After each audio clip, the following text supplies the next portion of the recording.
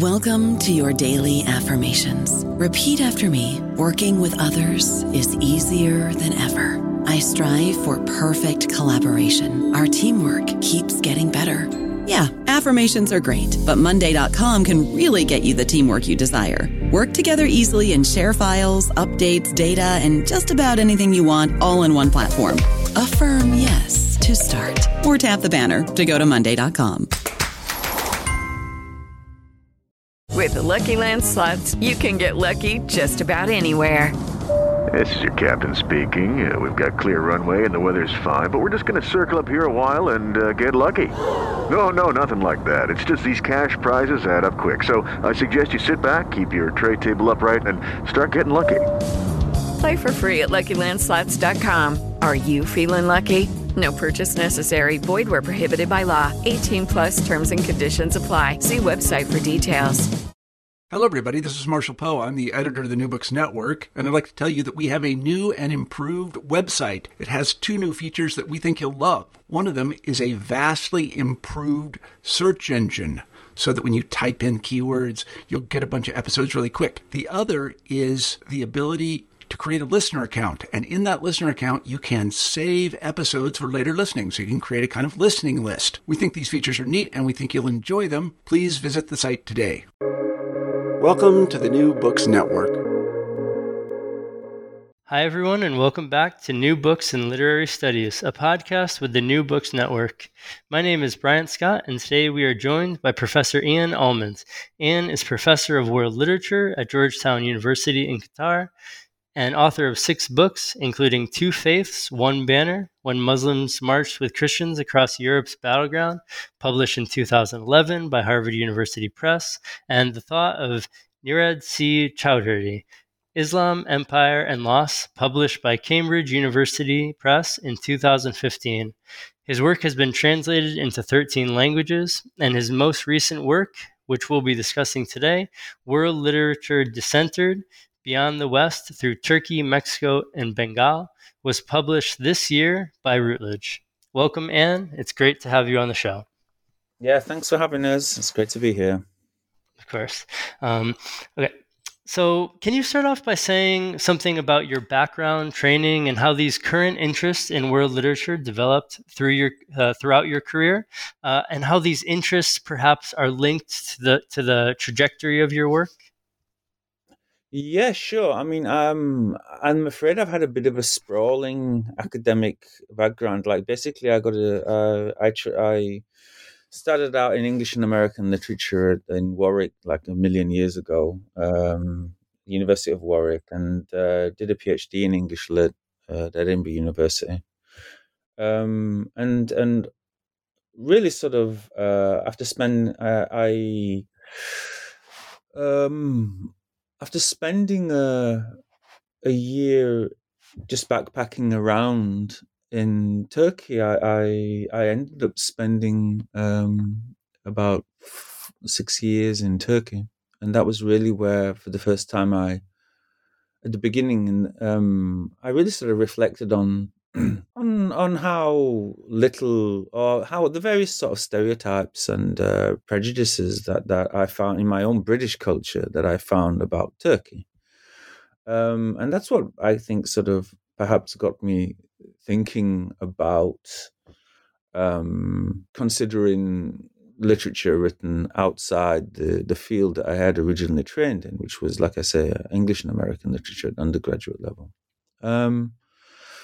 And I guess from then on, because I've spent most of my adult life now really outside of the UK, it's become a kind of default setting that I sort of gravitate towards either Turkish literature or the field that I started to specialize in, which was South Asian literature. So I spent a year in Bihar in 2000, and just sort of, just learning Hindi. And I didn't want to be an armchair post-colonial critic, right? I think you're going to write about Indian literature, you'd get off your ass and live in the country. So I did. And I suppose sort of as I read South Asian literature, I began to realize that there was this sort of very visible difference between Anglophone and what they call Bhasha, or local literature, sort of literatures written in languages other than English. So again, that was sort of constantly at the back of my mind, sort of this awareness that it was a kind of almost a two-tier system for global literatures, the writers that we read and then the writers that we read in translation. So I suppose those kinds of questions have always been in my mind, this constant disparity between the lived experience, the lived phenomenological experience, for example, of the country you are in, and then going to another country and seeing it relayed back to you in a completely alienating way. So that very simple fact there of this gulf between the what is represented and the actual thing itself was always in my mind. And I guess it's combined that with my own sort of politics. My politics have always been left. And, just an awareness of traveling now. And I'm not speaking in a literary context now. I'm just speaking quite generally, constantly seeing the same problems, regardless of where you go, whether it's London, whether it's Lahore, whether it's Istanbul, whether it's Liverpool.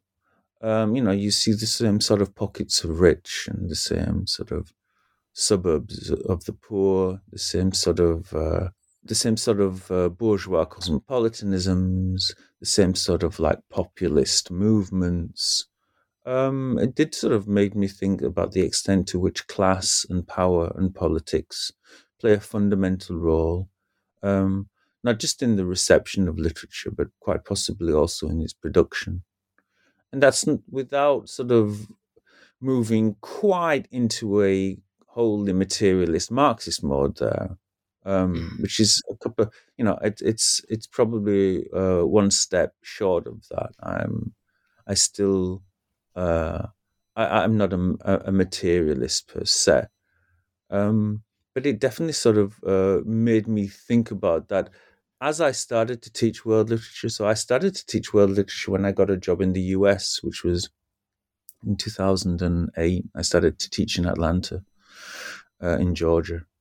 And as you know, the world literature courses are a huge phenomenon in the US. That every university has one. It's a standard default undergrad course. And that was like the first time that I thought about a term which, to be quite honest, I'd always sort of dismissed. The idea of world literature, I'd always really sort of, up to that, dismissed. I'd never really taken it seriously because it really seems so enormous as to be unthinkable. And when I taught in the US, at least, I always taught it strategically as a way to get kids to think outside their own perspective. So for purely pedagogical reasons, I never taught any American texts, and I never taught any European or British texts. But then it was just trying to get students to negotiate with some kind of really having, there was no white character, there was no Western character in the text that they had to sort of empathize with someone who was, completely outside of their own cultural milieu, if you like. And I really sort of, at the time, I don't know now how I feel about it, but at the time, I was really sort of into the idea of self-decentering, getting people to think outside of their own perspectives as something, as one of the fundamental goals of any sort of course in general, I think. And it's interesting because as I teach, I've shifted now. After about 5 years, I moved to Qatar in the Middle East, and I teach now kids who, for the most part, 90% of the students I teach come from non-Western countries, and I've really had to sort of modify that to some extent because it's no longer trying to sort of get American kids to see how there are other perspectives. Most of the students I know are fully familiar with, their own local, whether they're Egyptian or Lebanese or Thai, or they're familiar with the kind of problem of the West's obsession with itself. But I find one of the things which teaching world literature in Qatar, one of the things which strikes me again and again, and it's relevant to the discussion we're going to have, is the way Western hegemony is really sort of successfully reproducing itself in non-Western students, in a non-Western generation. You do have a generation of kids growing up, certainly kids of elites, certainly kids from a certain upper income group within non-Western countries like Qatar, like India, like Pakistan, who seem, for better or for worse, to be getting a lot of their frameworks and a lot of their historical background from Western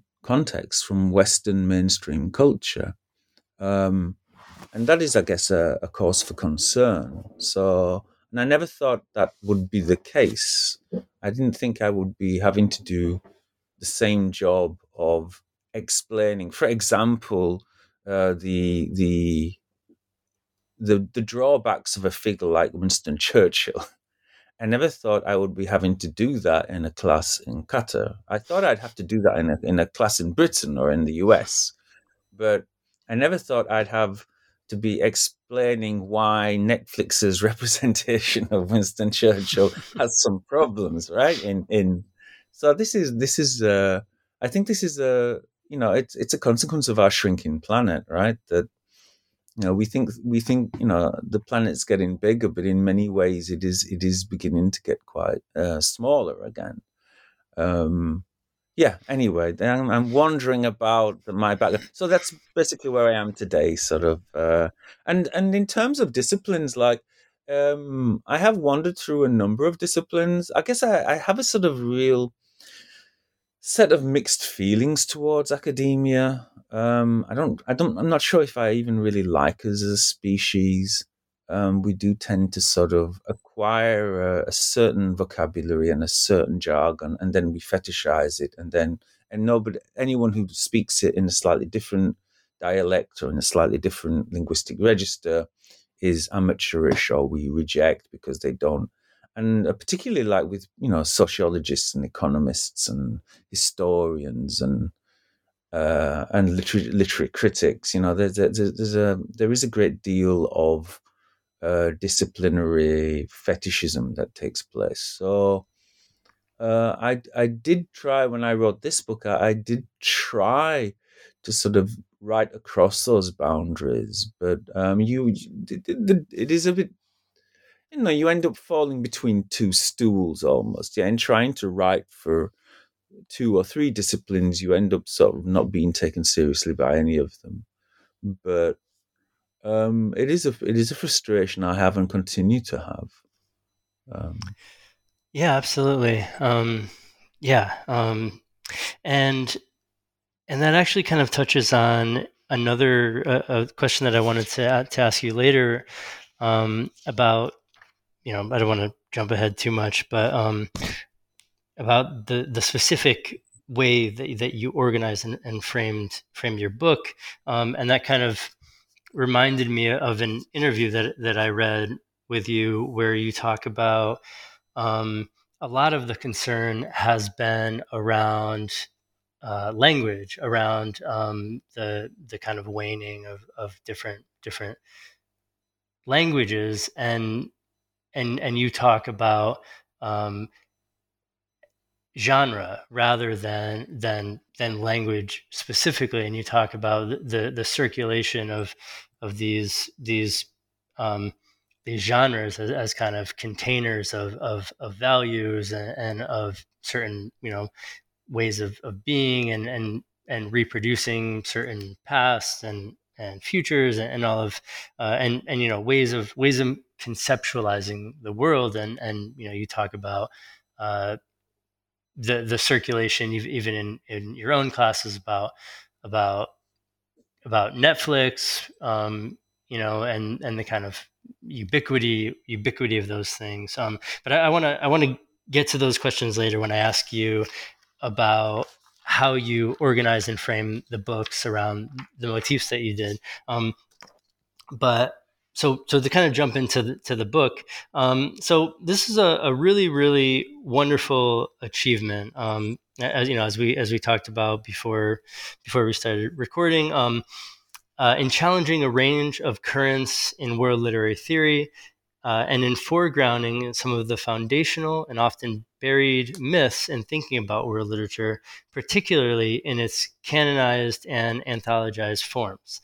The book methodologically is really an applied model of how we might begin to provincialize the West when thinking about and theorizing world literature. It subverts many of the dominant ways of thinking about world literature, most notably David Damrosch's idea of texts that gain in translation and circulation. So, and I don't want to mischaracterize any of your ideas or any of the impulses behind the book. So please feel free to correct me, or any of the ways that I've characterized it. But if you can just explain some of the dominant ideas about world literature that you're working with and against, and against these ideas, or with these ideas as a backdrop, what does world literature mean to you, if you have a kind of framework for it? I think so. The first thing to say there is that world literature is this sort of it appears to be a kind of space at the moment. Like there's an agonistic space where you have a lot of different forces trying to say different things, and certainly, I think the pushback against people who believe in the possibility of a world literature canon, and the idea that there's an apolitical quality to the literary canon, which can be sort of separated from the messiness of violence and power and history. And this isn't just Damrosch, but this is drawing on the whole idea of canonicity.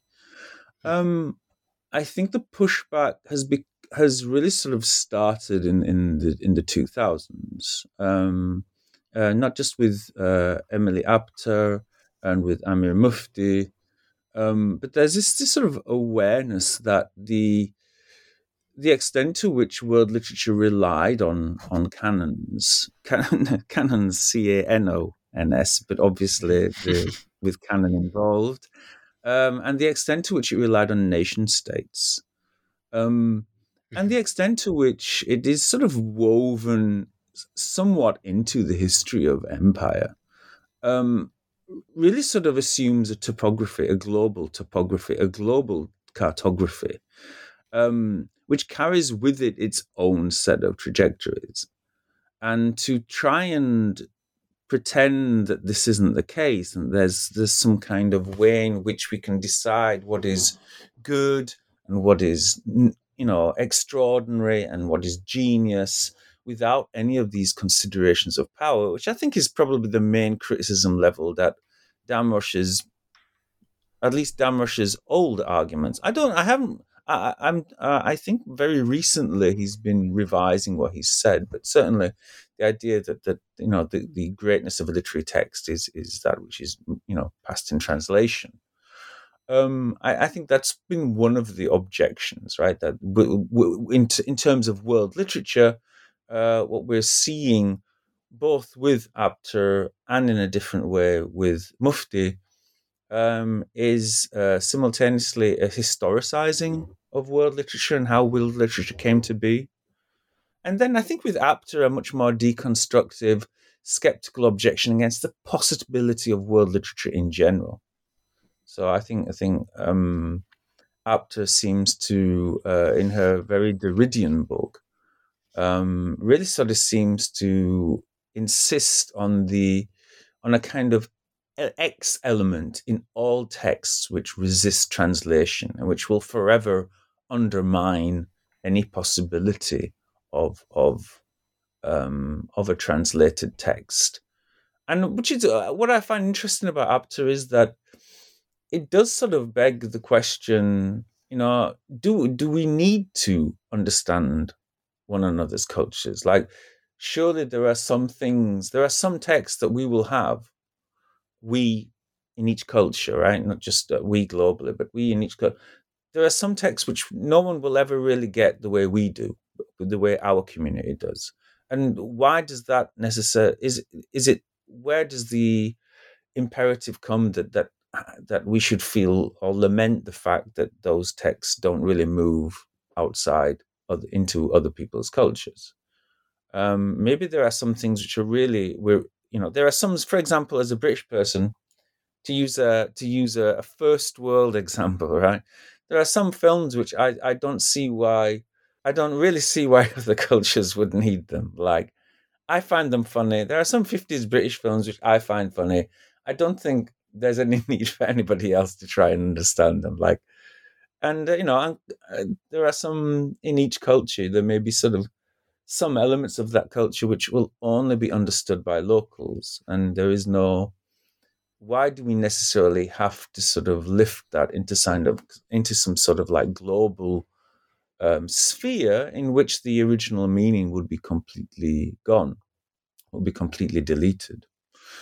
So yeah, I mean, you have all those epistemological questions about world literature, but I think with Mufti as well, you are seeing a kind of a post-colonial re-emergence of post-colonial questions, because let's be honest, right? World literature, I would say, in the 21st century has really taken the steam out of the post-colonial. It just, if the 80s and 90s were the age of the post-colonial in ascendance, yeah, this was the age in which suddenly all our literary conversations were internationalized, and we started reading Latin American and South Asian and African authors. I think in many ways, one of the resentments against world literature is that it has been sort of, I mean, I don't want to sound crude and call it the Empire Strikes Back, but it's definitely been a way in which global conversations on international texts have been sort of reharmonized and brought back into a more palatable setting. And this is one of the objections, I think, one of the post-colonial objections against world literature. And I think for me personally, we're veering between the two, right? Because on the one hand, we have a post-colonial aesthetic, which was, I felt, unsatisfying because it constantly, post-colonial with its prefix, sort of constantly invokes the shadow of the thing you're trying to free yourself from. So I personally, even though I started out sort of as a post-colonial scholar, I always hoped that the term would be jettisoned, because it had to be jettisoned, right? You couldn't endlessly, to talk about 21st century Indian literature as post-colonial seems to chain India paradoxically to a past that it has left behind. But at the same time, the world literature which is vaunted to replace it brings all of these problems with it. And in many ways, I think it's correct to say that there's a kind of selective amnesia and an unwillingness in world literature, and to really sort of acknowledge the hegemony of the West, and to acknowledge the smallness of Western countries. When you take a truly planetary perspective, the West really is just 10% of the planet. It's an extremely small part of the planet, And even if the obvious counter argument to that is always it's a naive thing to say, you're not taking into account the historical and geopolitical power of the West and its ability to form and constitutively, substantively change the self-images of country. Okay, fine, but still, it's a demographically tiny part of the planet, and it seems to me if we're going to really talk about a global 21st century literature, the first thing we're going to have to do, as you said, is re-provincialize the West. We have to sort of, and it doesn't mean dismiss the Western countries. It doesn't mean to be anti-Western, but it does mean to sort of acknowledge North America and Europe as powerful players in a much, much wider setting. And I don't see any signs of that at the moment. I don't see any signs of that, certainly within, I should be very specific here, within American and European academia. I don't see any real sign that is taking place, that we are interested in this kind of conversation. And perhaps there's no surprise there because of the material and institutional self-interest in self-propagation. I get it. But it does mean that when we talk about other cultures, it's either about hybridity, refugees, that we're locked in this kind of like refugee approach to other people's cultures. Like we're interested in them insofar as some of those people came to our society and got a job. Do you know what I mean? It's an extremely narrow optic. But when you look at the kinds of prizes we award, we either award them on the basis of some kind of migrant literature premise, or alternatively, some kind of despotic, tyrannical, brave free writer struggling against a regime premise. Like we have very narrow frameworks when we look at sort of other countries, and I don't see anything. I'm being dismissive here now. I should be careful, but my feeling certainly is that the kind of circumstances and intellectual conditions by which a more open and decentered this conversation about world literature might take place, I don't know if I see that happening anytime soon. Yeah, and that's that actually reminds me of the kind of thought experiment that you have at the introduction of your book, where you remove power and history from how literature is thought about and circulated and understood as kind of, as I said, as a thought experiment. So I mean, would you say that post-colonialism dwells on and a kind of older model of power and history, whereas we might say that world literature, as it's theorized, at least in the kind of like big schools and kind of the popular theorists like Damrosch and others, not to pick on him, but he's kind of like the originator, I guess it might be said, of a certain type of thinking, and that kind of, I don't want to be dismissive either, but there is a sense, at least in some of the criticism, that world literature, in its most popular conceptualization, might bury power in history. So you have on the one hand post-colonial theory, which kind of dwells on it or uses possibly dated ways of understanding models of power in history, and then you have on the other hand an elision of power in history. So what does it do for world literature, at least as you understand it, to think about power in history and to kind of foreground it in how world literature might be understood. Well, yeah, I mean, it would be great to have a synthesis, right? It would be great to have a synthesis whereby you have a world literature which is not just sort of concerned in seeking the best and finest minds, etc., etc. The sort of Matthew Arnold's touchstones of literary greatness and so on. But which really sort of does it in a historically authentic way. So is aware of the self-mythologizing power of Western countries, and this, I mean, I'm not pretending it's easy, because it does get tricky.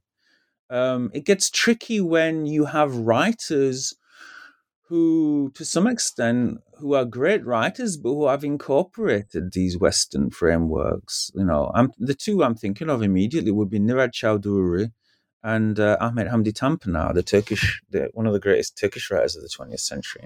Tanpınar was a bit of a Francophile.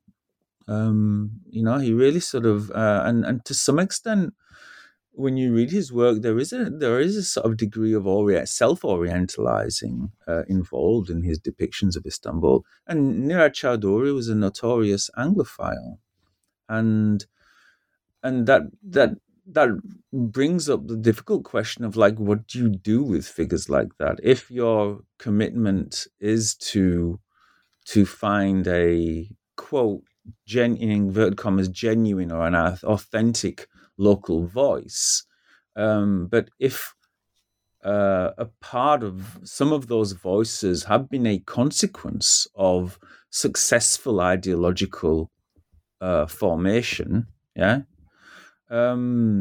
you have to sort of negotiate that. And I think in many ways that is our problem at the moment, that what we have in the case of the West is what we have in the case of global literature and global culture is probably about 15 Western countries, European settler countries, who have successfully installed their mythologies around the planet, and who are living off the long cultural memory of those violent installations.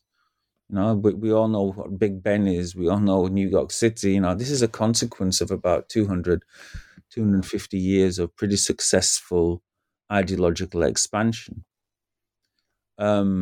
Which is why we know about Paris, and we know New York and London, but no one's going to be sort of talking anytime soon about Kazakhstani literature, or about Burkina Faso, or about Paraguayan poetry, right? This is why we're talking about some countries rather than others. And I think it's very difficult to see how we reverse that, or I have only crude solutions to that. I don't know how, within the conversations that we're having at the moment, which for many people just involves getting the West to connect to some kind of other peripheral country, or allowing the West to, even worse, connect other countries with always the West as a center point, as an anchoring point of comparison. I don't see how that's going to get us forward. I think that still keeps us chained to a very sort of 20th century way of thinking. So what I try to do in the book is to, and successfully or unsuccessfully, I don't know, but I just sort of take 3 non-Western regions, and I far as possible, I try to ignore the West. I try to find ways of talking across these 3 regions, which doesn't involve Western frameworks, Western approaches, European or American theorists.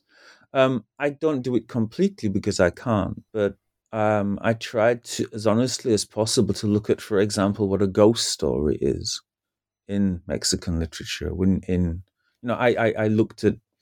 I took the example of a ghost. There's a certain kind of ghost story which keeps recurring, where protagonist, usually a male, goes into a haunted house or a haunted property, and haunted usually by a female ghost. And at some point, they end up losing their identity to that ghost. And I was just interested in how that recurred in three very, very different, and you do find these stories in three very, very different regions. And I tried to take up the challenge of analyzing and looking at that without necessarily using some sort of like Western framework, even though those kinds of stories do occur also in English literature and in the US. But the challenge is that, and I think the challenge is all the more difficult because in a way, ideology is very successful at not just at self-mythologizing, but then at concretizing that mythology. So these histories become congealed, if you like. They become hardened. They become written in stone.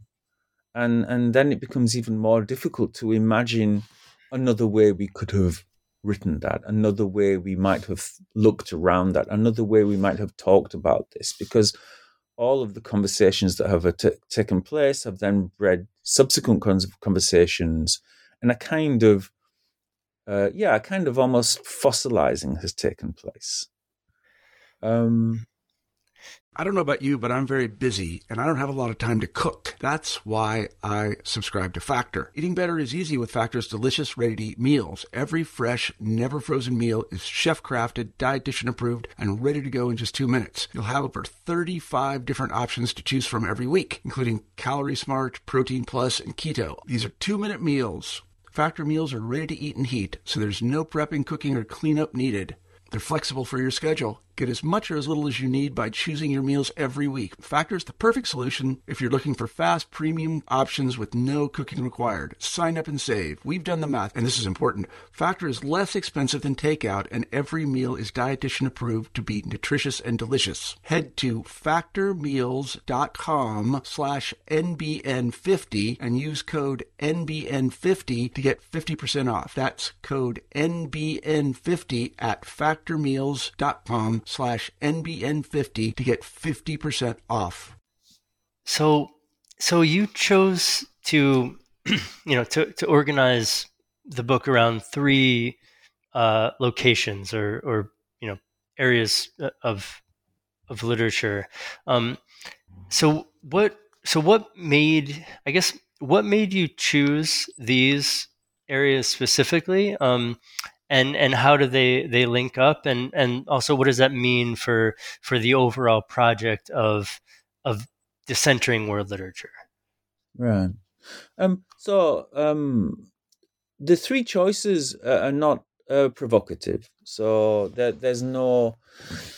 They are provocative in the sense that they're combative, like it's offering an alternative. But I'm not suggesting that the West should be replaced by Mexican, Turkish, and Bengali literature, even though the populations more or less add out as the same. But rather, there was the one element in it was autobiographical, so that I can read all three languages, which I felt was really necessary if I was going to say anything even remotely authoritative about them. I felt I couldn't just work with translation. I had to sort of be able to read in all three languages. And then, of course, I lived in two of those countries. I'm saying country with Bengal, but obviously now it's West Bengal and Bangladesh. But I had lived experience of two of those countries. And then with Mexico, I guess that was where I was the tourist. I had lived in Italy 4 years, so I never thought my Italian would come in useful. But I really did. There's a life lesson there. I thought, okay, whatever. And then I was so happy because obviously Spanish takes it's very, very. It accelerates it a great deal when you know Italian. So Mexican literature was for me the challenge, and I spent a lot of time in Mexico on trips. That was perhaps the region that I felt most of an outsider to. But there is something interesting about these three regions. It wasn't just autobiographical. They're all regions which have had some kind of local hegemony at some point, or continue to think of that. So obviously Turkey was an empire. It was an empire until about 1922.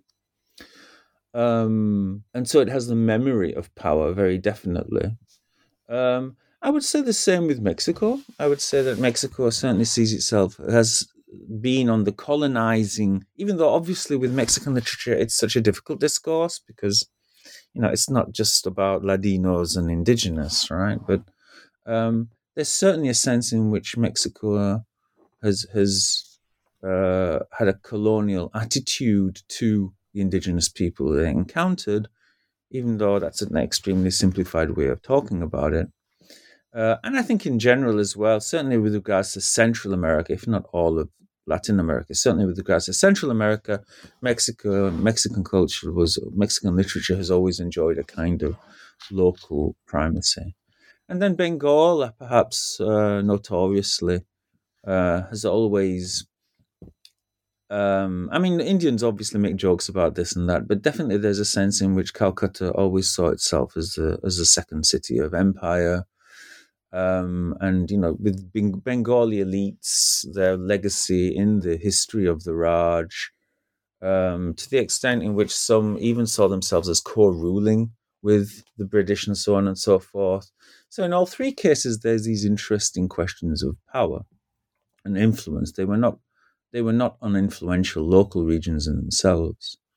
And then also there's a number of other things that really sort of emerge when you look, like the same interestingly analogous debates about language, whether it's the Turkish language reforms, whether both the cleansing, if you like, of the Perso-Arabic Turkish with more Ural Altaic words, whether in the whole sort of debates in Bengal as well about language and about what kind of Bengali, the Sanskritizing of Bengali, the re-Sanskritizing perhaps more accurately of Bengali, and the separation into Jolti Bhasha and Shoto Bhasha, the two different kinds of Bengali. And then, of course, also sort of various language issues within Mexico and the incorporation of indigenous words, the Mexicanizing of a Castilian Spanish and so on.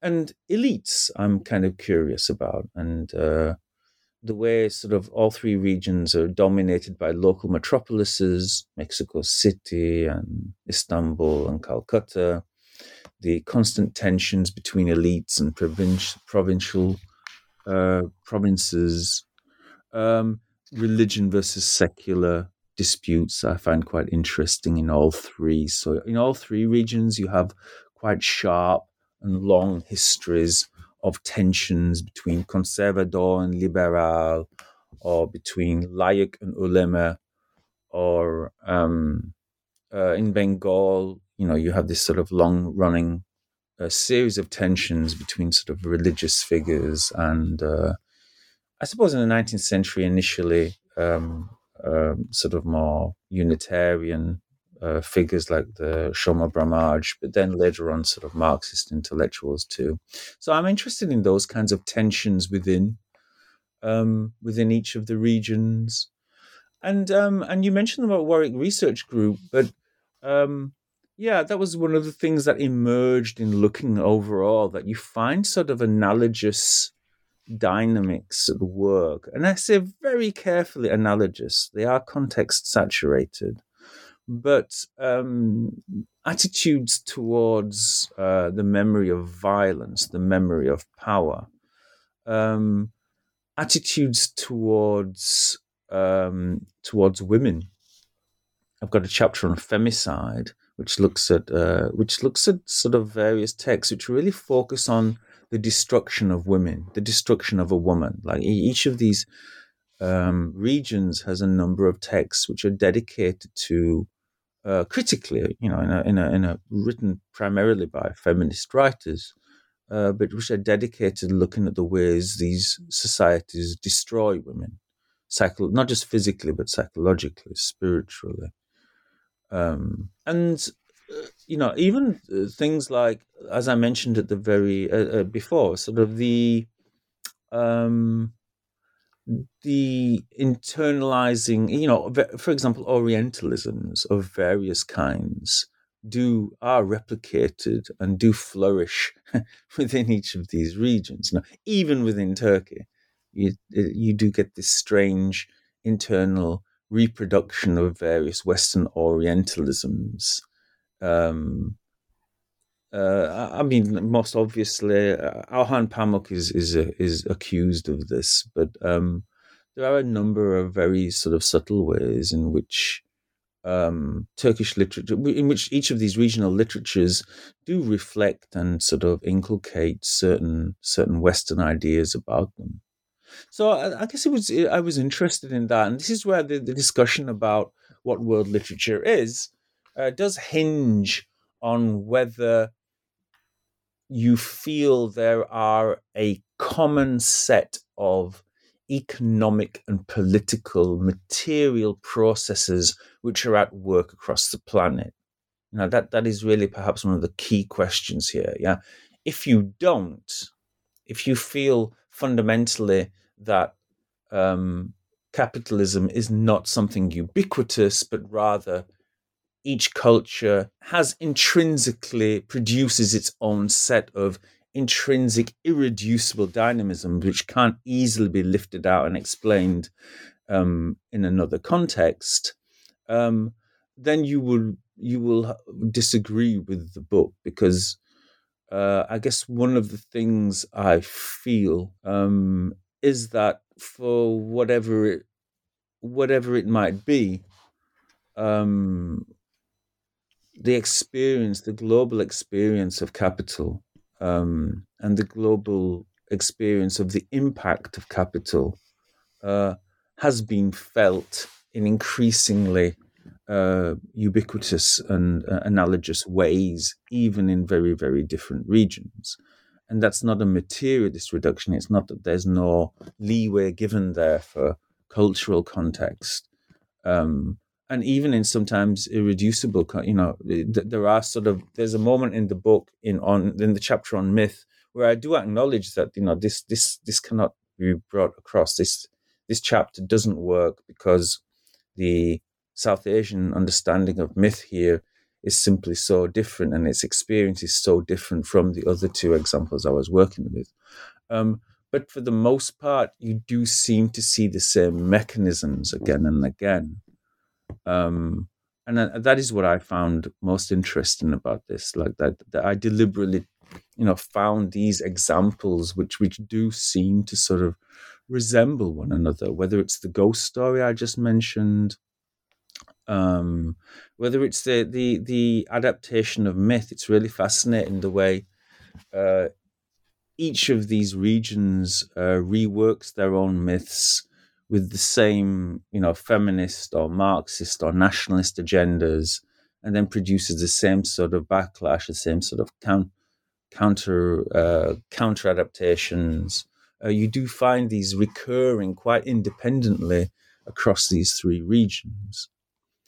So yeah, I mean, in many ways in our conversation here, we've got sort of two things going on, haven't we? Because on the one hand, we're talking about world literature and the concept of world literature and what the future of world literature is. But to be honest, for me, I'd never really. That for me is a much more minor question. Like, I don't really care about. I don't know how excited you can get about a debate about terminology. Like, it's it's just a word, right? But the much more important question is, like, how are we going to talk about other people's cultures? How much are we going to talk about other people's cultures? Are we going to be able to talk about countries' national literatures, which are very different from our own, in ways which don't reduce them? This was and are there are there certain realities which are because of neoliberalism, because of a much longer history of capitalism, are there certain economic realities which are emerging regardless of cultural context? These are the questions I was kind of interested in when I took on the book. Yeah, and I found that one of the most interesting and I mean there's so many interesting and interesting and provocative areas of the book and the way it's constructed, but I found that specifically how you organized each chapter as a kind of comparative examination around 6 motifs. So, and as you mentioned, so the hotel narrative, ghost stories, femicide, myth, melancholy, and the Orient. So you mentioned that you deliberately chose these motifs, as you put it, because they constitute the being modern of this world, rather than so-called universal motifs, which you might come to expect in an examination of world literature or a kind of comparative work such as love, God, death, and so on, the things that are, quote unquote, universal. You chose a specific set of different motifs that suggest different lineages and a different understanding of what it means to be a subject in this world, and how and I found that really refreshing and fascinating, because they kind of centralize or center on the historical processes and contingencies and foreground. And I don't know if this is a fitting term, but what might be called something like comparative modernities or something like that. So, I mean, I was gonna ask you about those choices specifically, and you already touched on them a bit, but if you could say a little bit more about that, the choice you made, that organizational choice, and also how those motifs that you focus on kind of a challenge or trouble, so such as like the Orient or Orientalism, those terms as they're kind of understood more broadly. So as you mentioned, each of those cultures have their own kind of Orientalism or their own sort of attitudes that I think really trouble the concept of the Orient or melancholy. So if you could just say something about the choices and what those choices might mean for how the motifs or the terms are understood. Like the choices of texts or the choices of motifs, right? The choices of motifs. Yeah. Yeah. I mean, as you said, like I chose deliberately oblique motifs because I thought, I mean, to be really honest, I just thought it would be really boring just to, love, death, God, right? I didn't want to do that. And also because of I was interested in ideology, and particularly, obviously, successful ideology is always oblique, right? It's always, it's never explicit, it's never visible or tangible. The most successful ideology is always secreted, if you like. So that was the reason why I chose, for example, something like the hotel, because the hotel is the hotel narrative seems to me to be a very interesting way of illuminating and illustrating the coincidence of modernity and colonialism, right? Like, if you know as well as I do, right? You go around these cities like Mumbai and Calcutta, all of the big hotels, especially the famous, the older 5-star hotels, are all sort of, Empire Hotel, or that they have all of these colonial names. So I was really intrigued in the way something like a hotel narrative can offer sort of 4 or 5 ways of looking at a subject in overlapping, including something we haven't mentioned to now, which would be the sort of psychoanalytical drives of the body. So there's something. So I what strikes me in the hotel narratives I look at is that they are all involve somehow death. They all have the hotel stories I look at Yusuf Attalgan's Motherland Hotel. I look at Hotel des Fées by Guillermo Fadanelli. I look at Chowringhee by Shankar. Like, there's all these sort of very different hotel narratives, but they all involve some kind of death. There's some sort of like relationship between death and the hotel in literature. And I felt that was a really interesting comment on the way societies can, if we consider the hotel to be a kind of law-proof space, a place where you buy some kind of isolation from your community and from the mores of your culture, yeah. And hotels have this kind of association with iniquity and transgression, right? You have your extramarital affairs, or your prostitutes, or you drink your alcohol in a hotel, and so on. The hotel, the death in the hotel would be a kind of conservative subtext. It would be a mechanism by which you punish your characters for transgressing.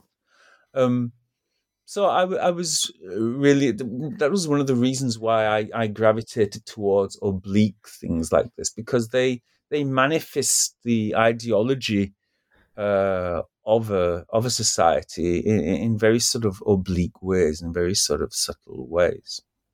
And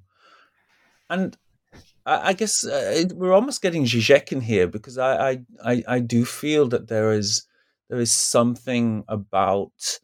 I felt when I was writing the book that I was looking at these 3 symbolic orders. That when I was looking at these various, it was interesting to see in these 3 very different regions moments of self-censor and moments of repression, and then moments of kind of obscene expression that was going on in all 3.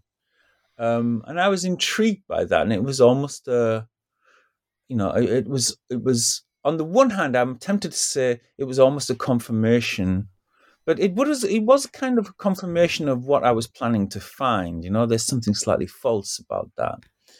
And I'm being very honest in the interview now. Like, I chose the examples with this in mind. It wasn't.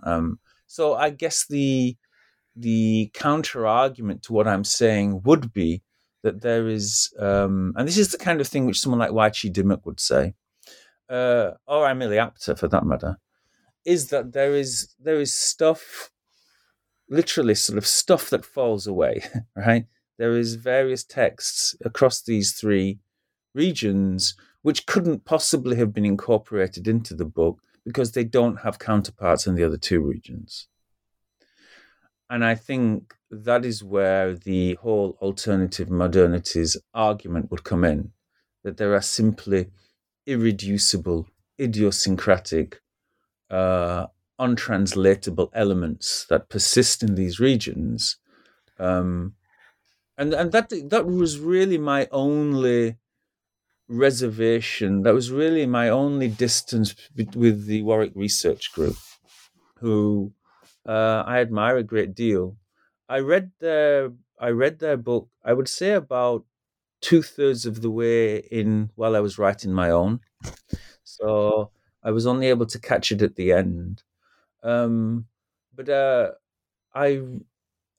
the only reservation I would have is that I do agree that sort of literature is the coding of of capitalism is capitalism coding the subject. I thought that was a really great way of putting it. But I guess I do feel that however much these new modernities begin, the kind of modernities which capitalism has ushered in, the kind of new subjecthood which capitalism has ushered into all of these regions begins.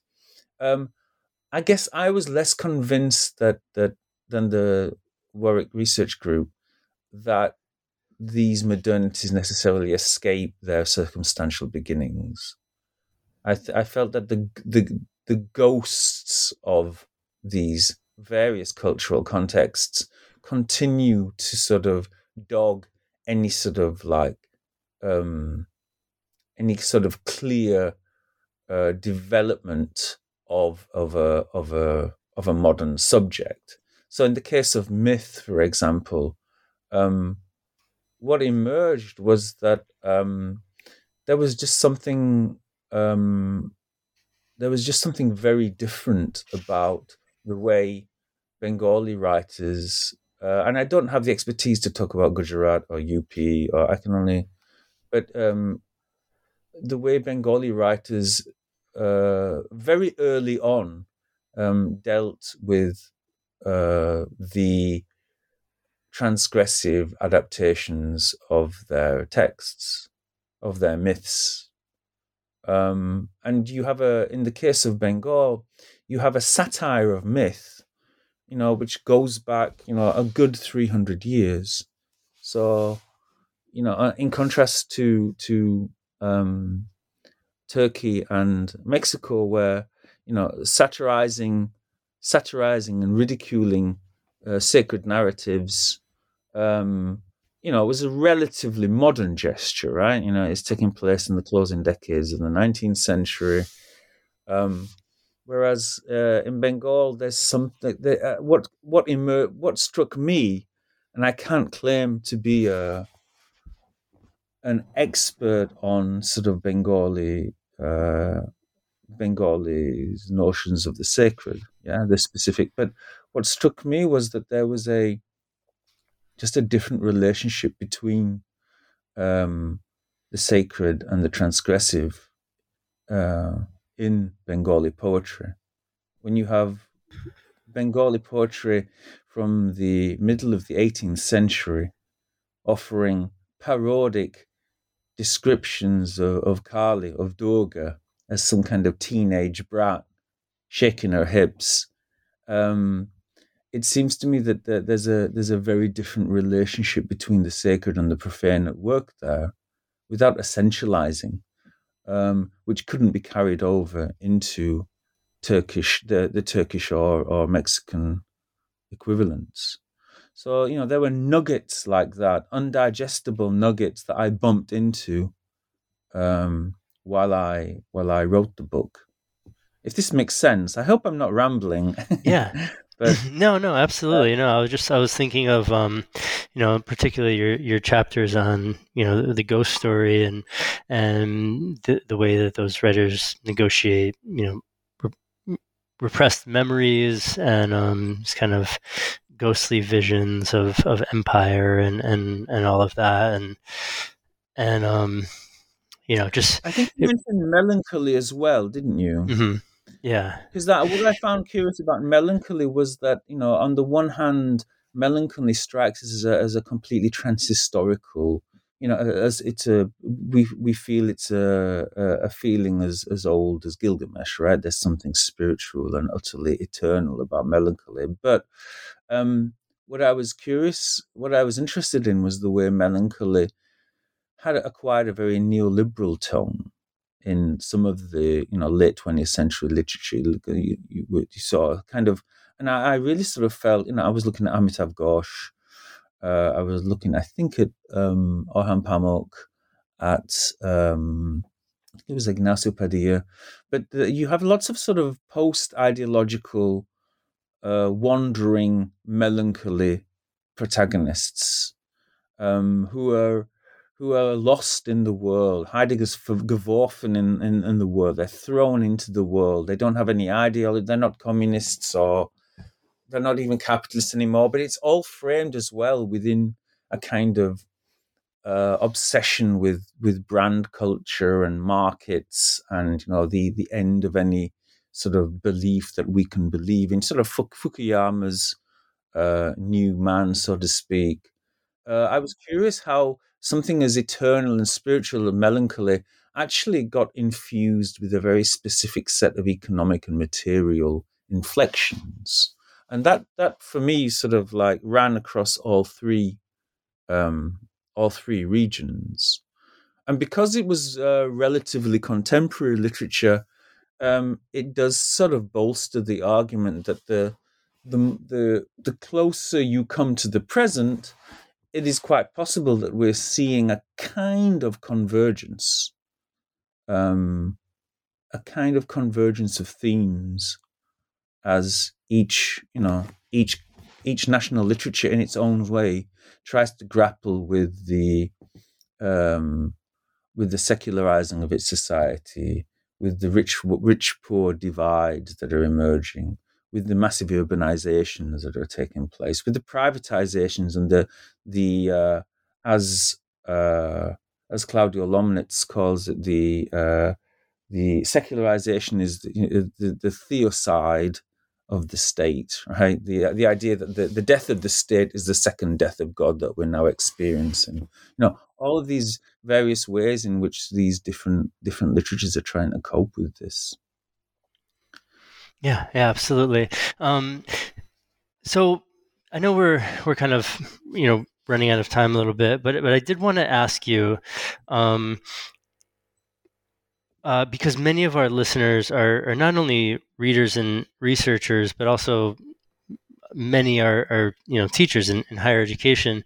So, and I'm not sure if where you are now, if you primarily teach world literature. I kind of assume that's kind of your the areas in which you teach. But I wanted to ask you how you approach world literature in the classroom, which is something that you touched on at the beginning a little bit, but how you might emphasize some of the points that are made in the book, or encourage, as you explain it, the radical democratization of world literature. So what does this look like?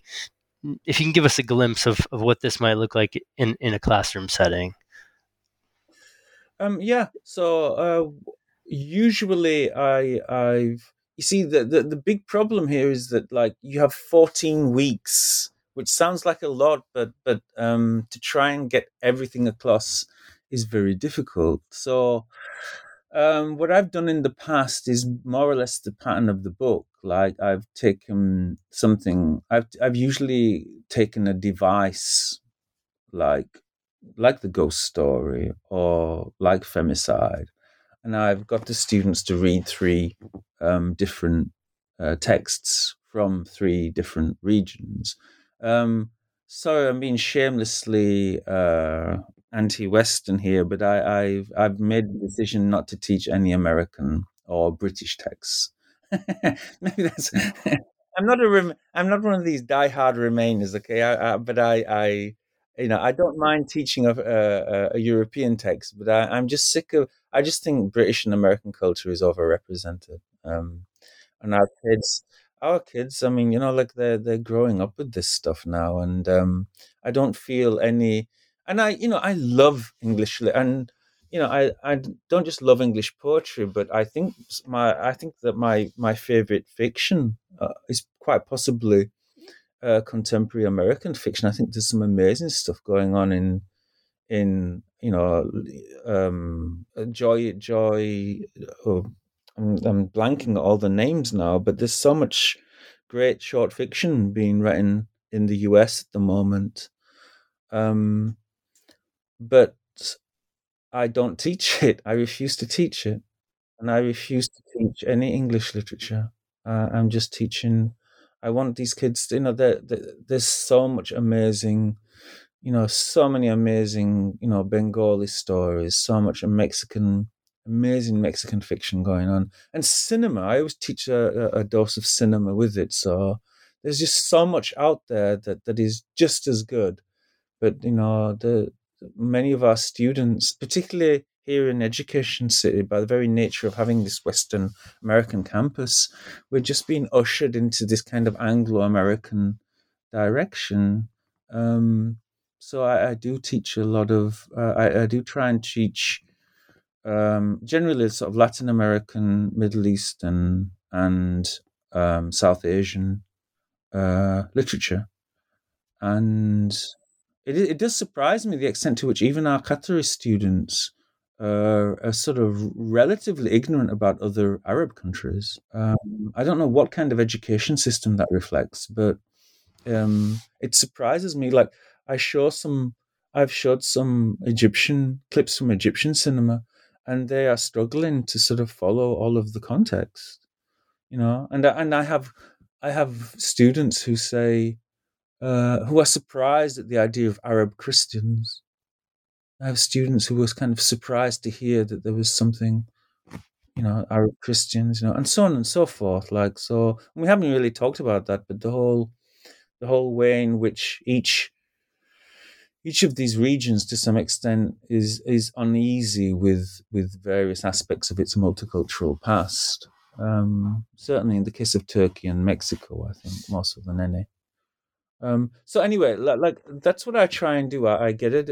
I try and sort of, because in the end, I don't know if there's necessarily one. You can't really talk about this in a kind of quantitative way, right? I mean, it's not that there's one good way or one, but there's certainly things I don't do.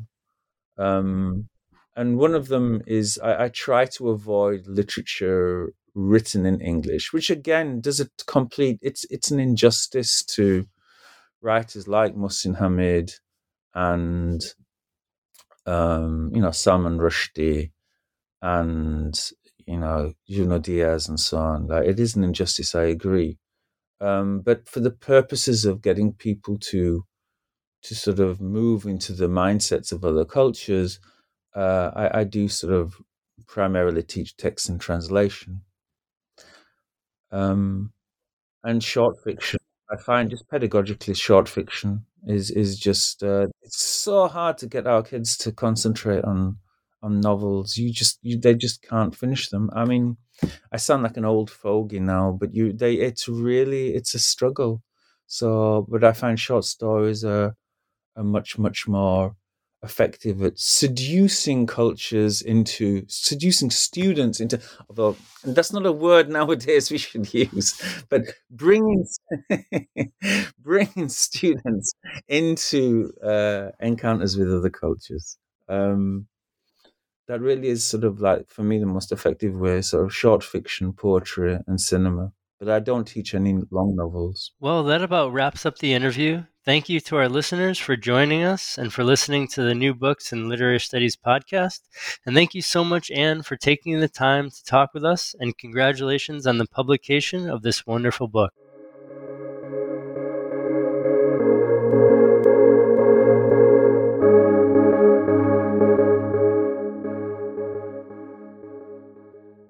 It is Ryan here, and I have a question for you. What do you do when you win?